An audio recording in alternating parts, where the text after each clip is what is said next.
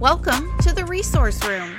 I'm Amanda, the blogger and TPTer behind the Primary Gal. As a special education teacher, you are always supporting others, students, parents, general education teachers. But who is supporting you? That's where this podcast comes in. It's my mission to give you the help and support that you need. I'll be sharing my tips, tricks, research-based strategies, and professional development. I'm here to help you grow and learn as a resource room teacher. Are you ready? Let's dive in. Well, hello, and welcome back to the Resource Room podcast. Today, let's talk about all those things that you can prep now to get ready for the rest of the year. This is something that I have done for years and years, and if I'm being honest, I think it makes my hoarder heart a little bit happy. I hoard all kinds of things. I buy all kinds of random things from the Target Dollar Spot or the Dollar Tree because I just might need it someday, and it lives in my cabinets at school or lives in my garage, and I don't know. So I guess prepping things in advance makes me also feel like, oh my gosh, I have everything I need for the whole year. Like if all the Dollar Trees shut down in the world, it's going to be okay because I have it all in advance. I don't know why I'm like that. It drives my husband crazy, but that's just how I am. So I like to spend summertime, or usually like the week or so before school is when I do a lot of these things, when we're allowed to go work in our classrooms. This is when I do some of these kinds of things so that I can prep it at the beginning of the year and it's just ready. Just from now until the end of the year, it's there whenever I need it. You know, in case like the copier machine breaks and they can't fix it and they have no paper or whatever silliness that isn't going to happen, just in case that happens. I know, it sounds ridiculous. Anywho, here are some things that I prep in advance. I used to send all of my paperwork home in manila envelopes that I had just with a Sharpie written, "Please return to Mrs. Wilp," with a smiley face. But those got beat up really, really quickly. And in an old episode of the podcast, when I was interviewing, I think it was Meredith, maybe, she had said that she sends home a red folder. That way it stands out. And that's what she puts all of her paperwork in. And so with those, I took that and said, you know what, that's a fabulous idea. So at back to school time, when you can get folders for 5 or 10 cents, I'll buy some of those red folders and I'll print out some stickers that say, "Please return to Mrs. Wilp." And then on the insides of those, which again, this was her idea, she put, "Keep it home and bring back to school." And because we have a high EL population, I also translated those into Spanish so that if I'm sending those home, they know you're bringing this back, but you're keeping this at home.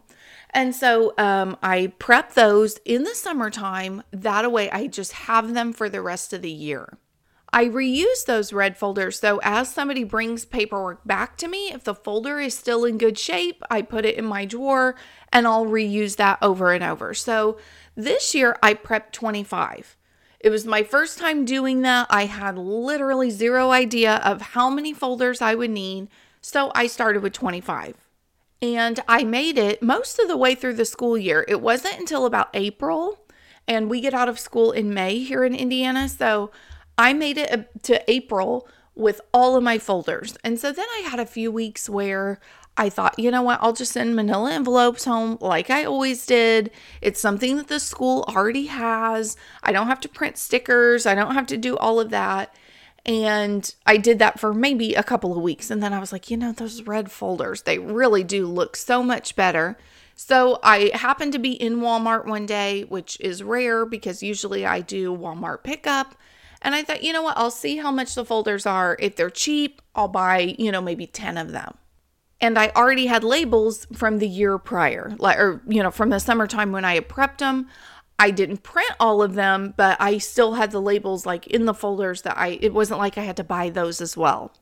So mid-April, I made 10 more, and that took me to the end of the year. And I still had some in my drawer at the end of the school year. So this summer, I'm prepping 40. Well, actually, I can't say it like I'm doing it right now. I'm waiting on those folders to go on sale at back to school time. And my plan is to prep 40 of those with the hopes that that will take me through the entire school year. And sometimes when those folders get really grungy looking, I just throw them out. I don't want to send, we all have like that kid who brings home everything tattered and looking gross. I don't want to send home that folder that's been with that student home with a student who is perfect at paperwork and gets everything turned in and it's all crisp and perfect. If it looks really awful, I just throw it away. Another thing that I prep for the school year is a purple folder. And just like last episode, we learn from our colleagues. We learn from what other people are doing. This was an idea that I kind of felt like I was not doing well. This was something that I reflected on last year and thought, man, I need to do better. Before annual case conference in the past, I never asked for parent or teacher input in advance. Definitely at the IEP meeting table, I did. So I don't want it to be like, I never cared, I never asked, I never put any input. I did, but I just didn't do it in advance. I never did it before the conference. But in the Resource Room Facebook group, I kept seeing people asking for, what do you use for parent surveys? What do you use for gen ed teacher surveys? What do you do? And I was like, man, I am such a failure because I never, ever do that. But I could see the value in that. So last summer, I asked a few of my teacher friends from my school, I said, okay, tell me, be honest. If I gave you like a rating scale or, a questionnaire, what are your thoughts on that? Would you be like, Amanda, leave me alone. I have 900 things to do. I don't want to fill out your survey. Leave me alone. Or would you be like, oh, thank you. I feel like I'm part of the team. And they all said, as long as it was short, as long as something that, it's not going to take half of their prep time, but something that they could do, they would gladly do that and again, feel appreciated and like they're part of the team. So I thought, okay, how can I do this and make it where it's easy for me and easy for them? So what I did is at the same time that I was buying those red folders at back to school time, I also bought some purple folders. Purple happens to be my favorite color, so that was why I chose that. However, for like our district, not our elementary school, but our district, that's also our school color, or like purple and white. So I can say that it is because it was for the district, but really it's just my favorite color. So I chose purple folders, and on one side I put a parent survey, and on the other side I put a gen ed teacher survey. That way, when I start the planning process of like, okay, let's, get a date on the calendar, that kind of thing, then I could pull out that folder and send one home with the child, send the folder with the parent survey home with the child, and then I could pull out of the other pocket the teacher survey and give it to them. With the majority of my teachers and my parents, I got them back. It was no big deal. But I didn't really stress about it if I didn't receive them from one or both parties because, like I said, I wasn't doing that at all in the past. So to me, this was icing on the cake. It was fabulous if I had that feedback, if I had some of that to put in the IEP in advance.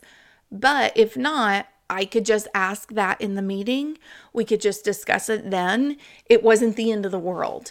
So I didn't stress about it if I didn't get them back, or even, sometimes teachers put pressure on themselves and they're like, oh my gosh, Amanda, I'm so sorry. I shouldn't have taken this long. And it's like, well, really, it's fine. Like, I'm not stressing over it at all.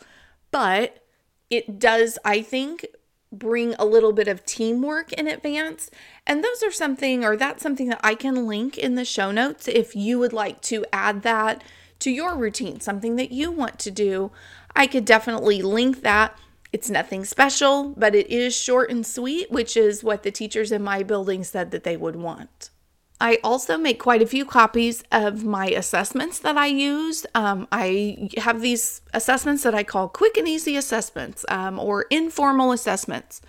And all it is various skills that I might need over the course of the year, and I put them on a clipboard. That way they are ready to be used in a moment's notice. So if I have a student move in and I need to know what can they do, what can't they do, what kinds of IEP goals am I going to need, what group am I going to put them in, I can quickly give them that assessment.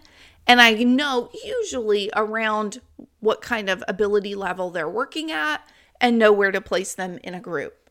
If I have a student that we have just evaluated and I'm working on a brand new IEP from scratch, I can also give them those assessments, and then I kind of have an idea, what can they do, what can they not do.